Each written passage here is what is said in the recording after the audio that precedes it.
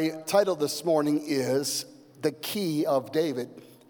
The Key of David is a spiritual principle taught in both the Old and New Testament we want to talk about. And I believe it's going to help you today. Before I share that, let me share something humorous. Heard about this couple that were out shopping, and the husband reminded the wife, "Now, honey, you can look, but don't buy anything because we're out of money for this month." She said, "I promise, I'm just looking." And they separated, and then she found a dress. She could not resist it. So in secret, she bought it. She hid it, and when she got home, she put it in a hiding place in the closet. Well, later on that week, the husband was looking for something in the closet and found the dress and saw the price tag and said to his wife, "I told you, honey, we don't have any money this month. Why'd you buy this dress?" And she said, "The devil tempted me, and I couldn't resist." And the husband said, "Well, if Satan tempted you, you got to tell him, 'Satan, get behind me.'" She said, "I did." And the devil said, "It looked even better from back there." Okay. Try that on your husband next time. Tell me how it goes.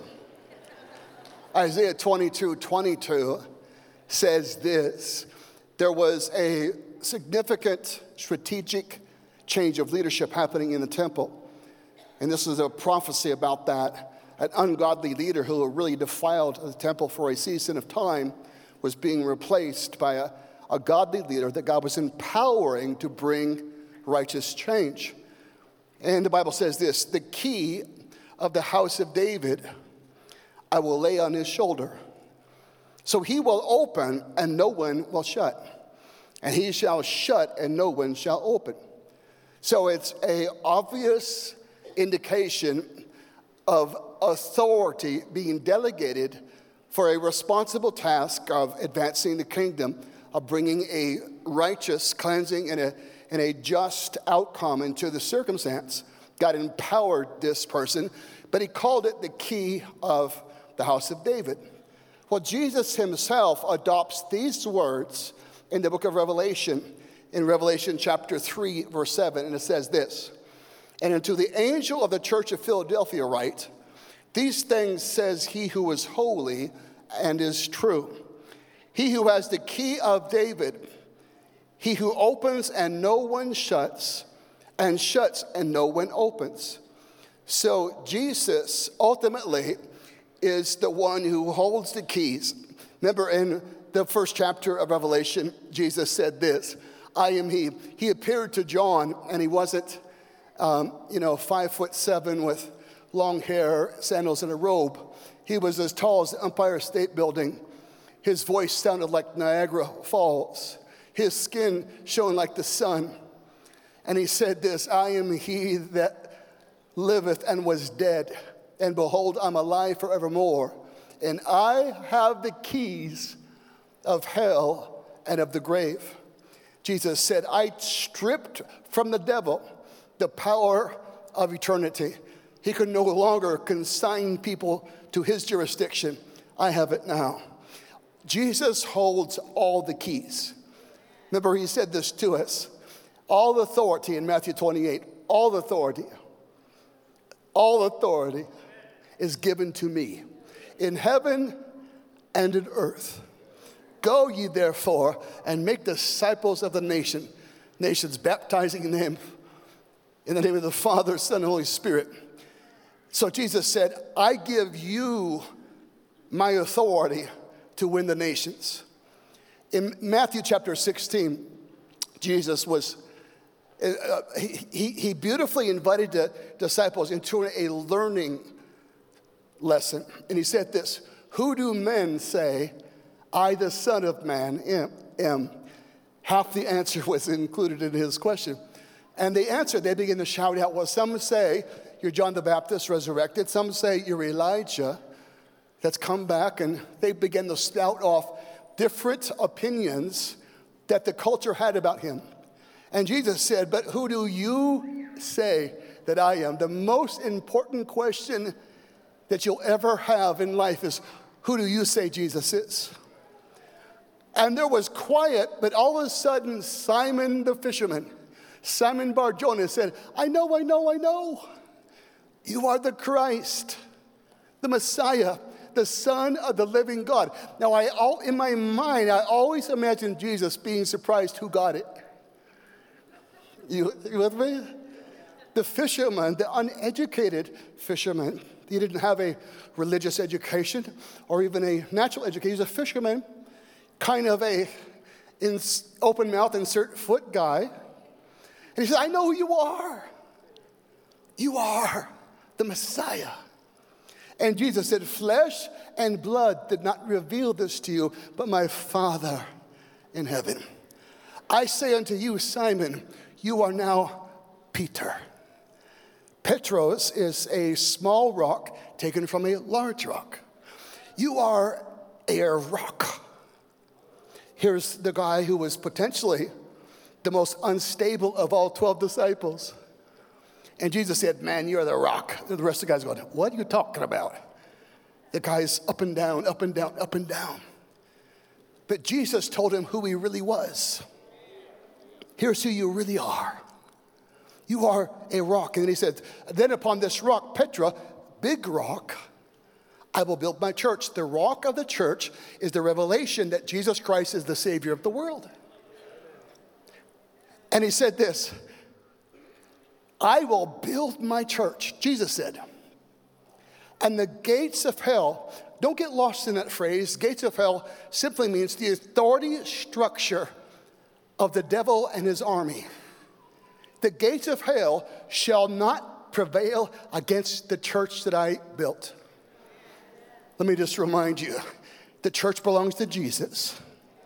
The devil cannot defeat it. So no matter what things look like or you hear people saying, the church is the idea of God. Jesus is the author, he's the initiator, and he's the Lord of the church. And Jesus said, the devil himself cannot defeat my church.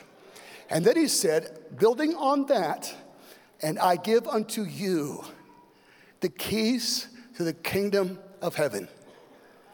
Whatever you bind on earth shall be bound in heaven. Whatever you loose or permit on earth shall be permitted in heaven. So Jesus said, I have the authority. I'm sharing it with you. So you represent my purposes. Build my kingdom with these keys. What do keys do? Open doors or shut doors? What do keys do? Allow things or stop things? I just want to say this to you. Often the church asks God to do things he's already given you the keys to do. I'll come back there. So Jesus said, I'm the key of David. I'm the one who opens. I'm so glad. Jesus said in eons of time before the creation, he spoke out my name. Chosen in him before the foundation of the world. Ephesians 1. He said, Michael Charles Maiden will be mine. Every demon in hell could not stop. He opened salvation. And I simply walked into the calling he had already given me. He bound the devil and he claimed. So what Jesus opens, no devil can shut. Can I go a little further? What you open in the name of Jesus, no devil can shut. Huh? Now, the reason I want to talk about this, because it is beautifully insightful that what Christ took and developed to us was called the key of David. So David did things that no other man had ever done in Israel. And he didn't just do them because, God just really loved him. God did, and God loves you. But David did it because he walked in the fullness of the beautiful identity he had as God's child. And we're going to talk about that. David is anointed king at 30 by Judah. And then 7 years later, the northern tribes, the other 11 tribes, also anoint him. So he's now king over all of Israel. The first thing he does is found here in 2 Samuel chapter 5. And the king and his men went to Jerusalem against the Jebusites. By the way, Chronicles tells us at this point, Jerusalem wasn't called Jerusalem, it was called Jebus. It had been called Jebus for 1,000 years because the Jebusites inhabited it and controlled it. The inhabitants of the land who spoke to David saying, "You shall not come in here, but the blind and the lame will repel you." So there's all kinds of, I think, of interpretations to that. But I simply see it, they said this: our weakest, most broken people can defeat your strongest warriors. For 1,000 years, they've been undefeated. They've become arrogant. Their hubris now being spilled out over the wall as they shout down to David, "You can't come in here." People have tried before. And nevertheless, verse 7, David took the stronghold of Zion, that is the city of David. In one day, he did what others could not do in 1,000 years. David said on that day, "Whoever climbs up by the way of the water shaft and defeats the Jebusites, the lame and the blind, who are hated by David's soul, he shall be chief and captain." So he incentivized his leaders and said, whoever gets there first, he said, "I know how to get in the water shaft. Here's a key." And so Joab was the one who got in first and became captain of his army. And David dwelt in the city of the stronghold, verse 9. David dwelt in the stronghold and called it the city of David. So it had been Jebus for 1,000 years. Now it's the city of David. God wants things that belong to him back. He wants them repossessed. He wants them dispossessed. He wants them restored. And he wants them correctly named.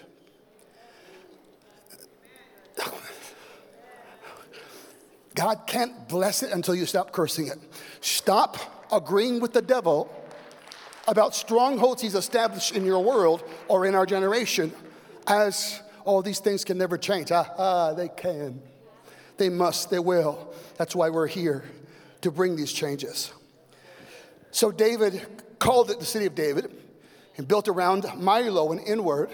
So he established it. The city of David grew to become Zion. The most talked about mountain in the Bible is the hill where the tabernacle was set up, the tabernacle of David, etc. David went on and became great, and the Lord was with him. So David now conquers the unconquerable, defeats the undefeatable, because he's carrying some properties in his identity.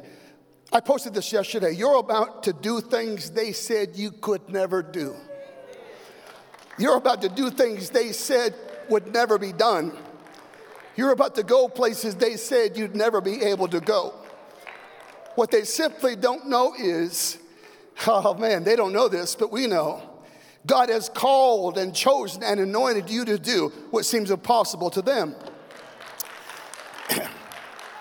Embedded into your very identity as a child of God is everything necessary to fulfill the purpose of God for your life, to conquer every giant, to fulfill every purpose. Now, here's what happened, because this was in Jerusalem, the city of God.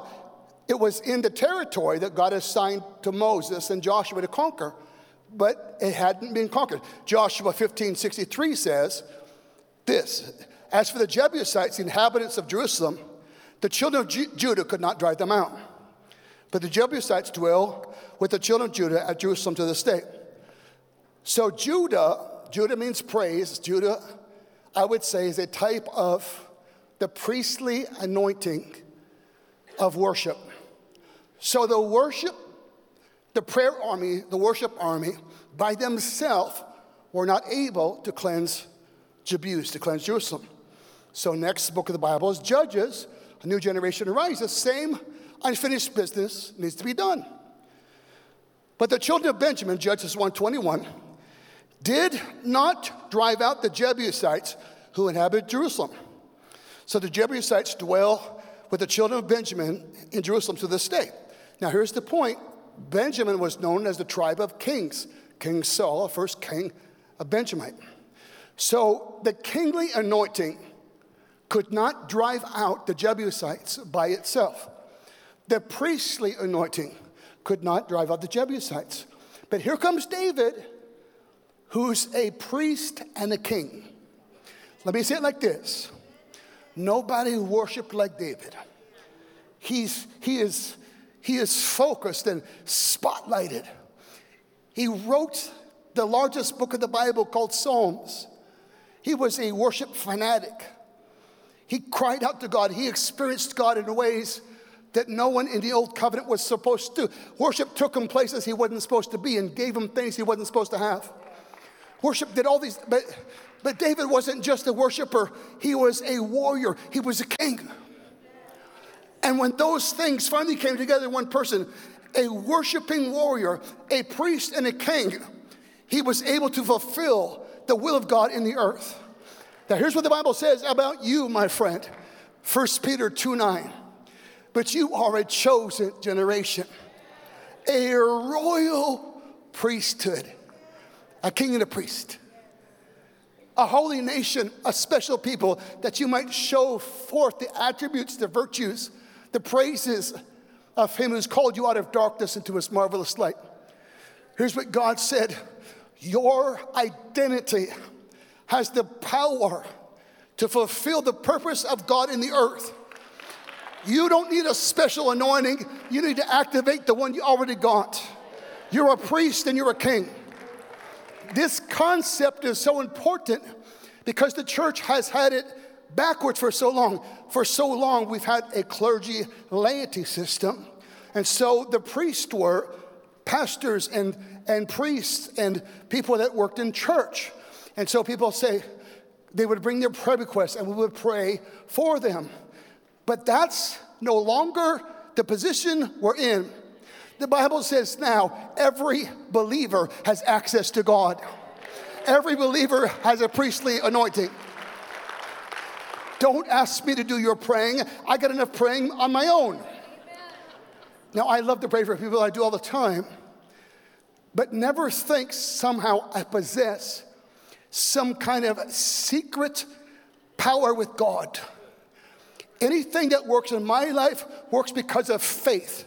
It works because I believe God's word and I'm walking in my priestly and kingly anointings, the same as you. So it's important because the clergy laity system said this. Well, all the people, well, we're out there, we're kings and queens. We're out there facing the devil and fight. We're out there, doing real work. And the priests are in the church, all huddled around and praying. And what a bad picture. Every believer is a king. Every believer is a priest. Every believer is anointed to change the world. Every believer is anointed to transform cities, to kill giants. Every believer is anointed to be an intercessor and a worshiper. Every believer is anointed to be a devil caster outer and a city taker. Every believer. That includes you. Now, Revelation chapter 1 says this. Same idea, verse 5. And from Jesus Christ, the faithful witness, the firstborn from the dead, and the ruler over all the kings of the earth. I love this next sentence. To him who loved us and washed us from our sins in his own blood. Oh, my friend, I just got to remind you, you are so loved. You are so loved that God gave his only son and put him on a cross, that by his shed blood, your sins might be forgiven, and not just forgiven, but remitted and forgotten. Oh, what kind of love is this? The next verse says this, and has made us kings and priests to his God and Father. To him be glory and dominion forever and ever. Amen. When I came to God as a sinner, he washed me in his blood and washed all my sins away. But that wasn't the end of what he's done. He adopted me to his family. He filled me with his Spirit. He gave me his righteousness. And then he told me my identity. You're now a king. You're now a priest. Go change the world for me. You're a king and you're a priest. You're a king and you're a priest. See, the problem with the church is this. When churches are only priestly, they might have beautiful prayer, beautiful worship, beautiful consecration, all beautiful things. But when they're not kings, the priestly church always loses territory when it's not walking in his kingly authority. The devil takes cities back. And what's going on? What's going on? It's because we're only priests and we've resigned ourselves. Well, we can't do anything. Stop it. You can do something. You have the keys. Bind the devil, stop the devil, rebuke the devil. Open heaven. Release God's will. Come on, a year ago this week, or last week, I stood in a pulpit in Turlock, California. I prophesied the drought in California would end. I did it boldly for half an hour. I said the greatest rain that California's ever had is going to hit them. Those things happened, not because I'm a priest. I heard them as a priest. I prophesied them as a king. I said, this is how it's going to be. Well, I don't know if my family's going to be saved. Stop it. You boldly declare, as for me and my house, we will serve the Lord.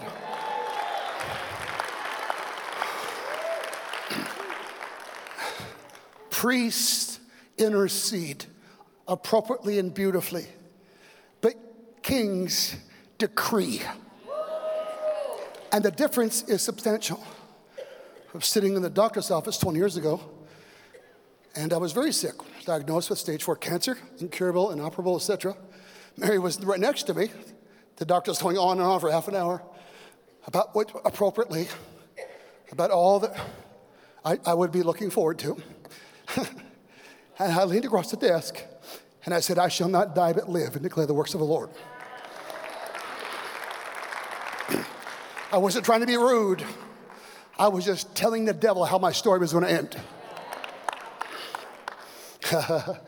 God healed me, just like he said he would. Revelation chapter 5. They sang a new song. Please don't get tired. I know some are like, every week new song here. What's going on? I barely learned last week's songs. It's right in the Bible here. They sing a new song. Okay, that might be an exaggerated interpretation. Saying, you are worthy to take the scroll and open its seals. For you were slain and have redeemed us to God by your blood, out of every tribe, tongue, and people and nation.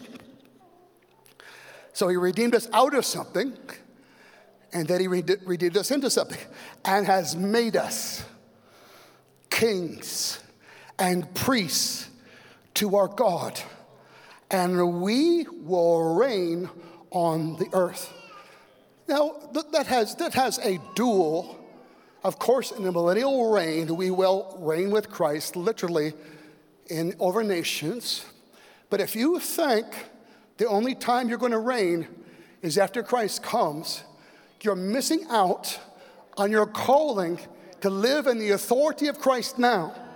The Bible says in Romans chapter 5, for those who have received abundance of grace and the gift of righteousness shall reign in life through Jesus Christ. God wants you to reign. What does that mean? To express the authority of the kingdom of God, changing things that need to be changed.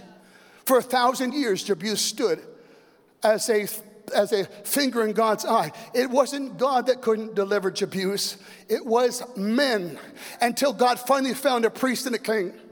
And God's raising up an end-time generation of people that aren't just priests or aren't just kings. They're both.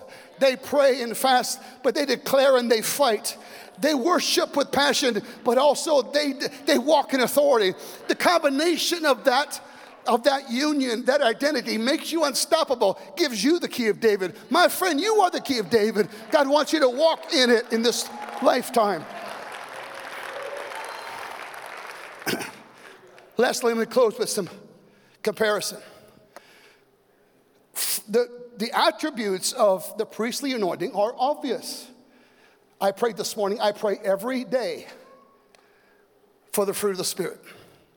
In Galatians 5:12, 22 and 23. But the fruit of the Spirit is love, joy, peace, kindness, goodness, faithfulness, meekness, self-control.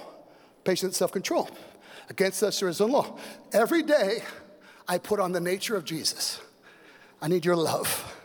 I need your love. Fill me with love. Because people are so stupid. Fill me with love. Fill me with love. So I don't react unkindly. So I walk in love. Fill me with love. Every day I do that because the fruit of the Spirit allows me to have the nature of Jesus, the character of Jesus, to be like Jesus. Every believer should claim that.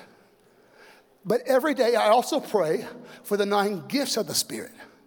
Fill me, Holy Spirit, with your wonderful charisma, of prophecy, diverse tongues, interpretation of tongues, working of miracles, gifts of healing, supernatural faith, words of knowledge, words of wisdom, and discerning of spirits. The gifts of the Spirit allow me to exercise kingly authority. Come on. The church, like 2 wings, is called to have both. I can do the works of Jesus through the gifts. I learned the ways of Jesus through the fruit. They're both essential. Now, part of, in closing, just some fast track things. So, what does it mean to be a priest? Well, prayer and worship, of course. Christ-likeness, surrender, humility, obedience. All these things are important. Now, here's what happens. When a Christian walks in their kingly authority, but forsakes their priestly mantle, they always become arrogant, they always become harsh, and they always become unpleasant to others. They misrepresent God because there's no balance in their disposition of authority. You have to stay with me, because all of us have met Christians that had no love. Their words may be right, but when it was absent love, it ended up hurting and making things wrong. So we don't want to be that way. Conversely, the church or the believer that has the fruit of the Spirit or the nature of God, but does not feel any mandate to change the world, celebrates victories while they're being defeated. The city's on fire, but oh man, look what God's doing here today. World going to hell. It's not our problem. Kings are sleeping while the devil is roaring. We need both. So the priestly anointing, calling, helps me stay humble. Humble yourself under the mighty hand of God. The priestly anointing, I function by being submitted, obedient. Submit to God, resist the devil, he will flee. So we need the priestly anointing, then we need a kingly anointing. Why? Because the devil is a wild, ravenous beast. He will not stop until someone, by the authority of Christ, stops him. And the mistake the church makes is we're begging God to do things he gave us the keys to do. Here, you do it. You do it. You do it. Whatever you bind shall be bound. Whatever you loose shall be loosed. So that's both of those, the union of things makes them unstoppable. The priestly dreams of beautiful, intimate encounters with God. I love intimate encounters with God. The kingly dreams of the next battle I can win for Jesus. Kings dream of conquest. And when the church stops thinking like winners. Come on, I was watching the game yesterday, Alabama football game. The game's over. Hail Mary pass, they win at the thing. I felt bad for the other team, and I was rooting for Alabama. Oh, yeah. Come back. What are you saying? You have to believe while there's breath in your lungs, God wants to do great things through your life. And it's your comeback time. God doesn't just turn things around because he wants to, he wills to, he longs to, or even he promises to. God needs someone to start talking about turnaround before anything happens. You gotta talk like a king. And you gotta tell the devil where things stand. When you do, things change. I want you to say this with me. Would you please stand to your feet and say this with me out loud? Heavenly Father, I thank you for salvation through Jesus Christ. I thank you that in Jesus, you've made me a priest and a king. Today I pray for both of these anointings to be activated and stirred. I want to be everything a priest should be. I want to be everything a king should be. Show me where I'm deficit and help me grow in that area. I thank you, God, that I'm anointed to be a history maker and a world shaker through Jesus Christ. Amen. Come on, someone give out a shout of praise.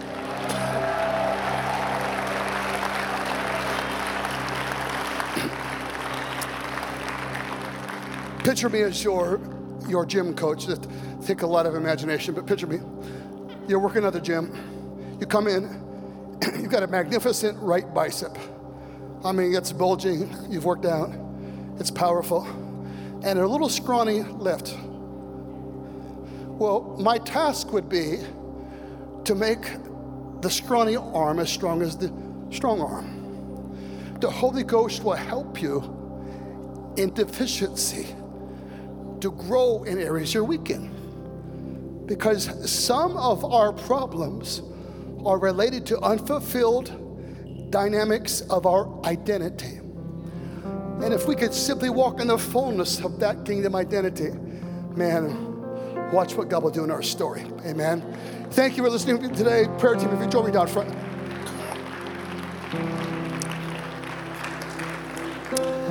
We celebrate, and I mentioned it just a moment ago, the most important thing in life is who and you as a person declare Jesus Christ is. If you've never received the free gift of salvation through Jesus Christ, we're so honored that you're here today, and we'd be, really honored to pray with you. The Bible says whoever calls upon the name of Jesus will be saved. The Bible says the wages of sin is death, but the gift of God is everlasting life. If you've never known Jesus, man, make this your comeback day, your coming to him day. If you've been away from God, man, I'm proud of you for making it to church or listening or watching by internet. Make this your comeback Sunday. If you need a healing in your body, your heart, your mind, a breakthrough in your life, say, Pastor, I just need some help. We know in the holiday season, discouragement, especially anxiety and depression, spike high. We're not going to give the devil the month of December. And if you've had a pattern of falling into that kind of habitual emotional trap, we're going to prophesy it's going to be different this year, okay? Anyone wanting prayer, come and join us. Just for 90 seconds longer, church, would you worship God with me? For those seeking prayer before. I witness your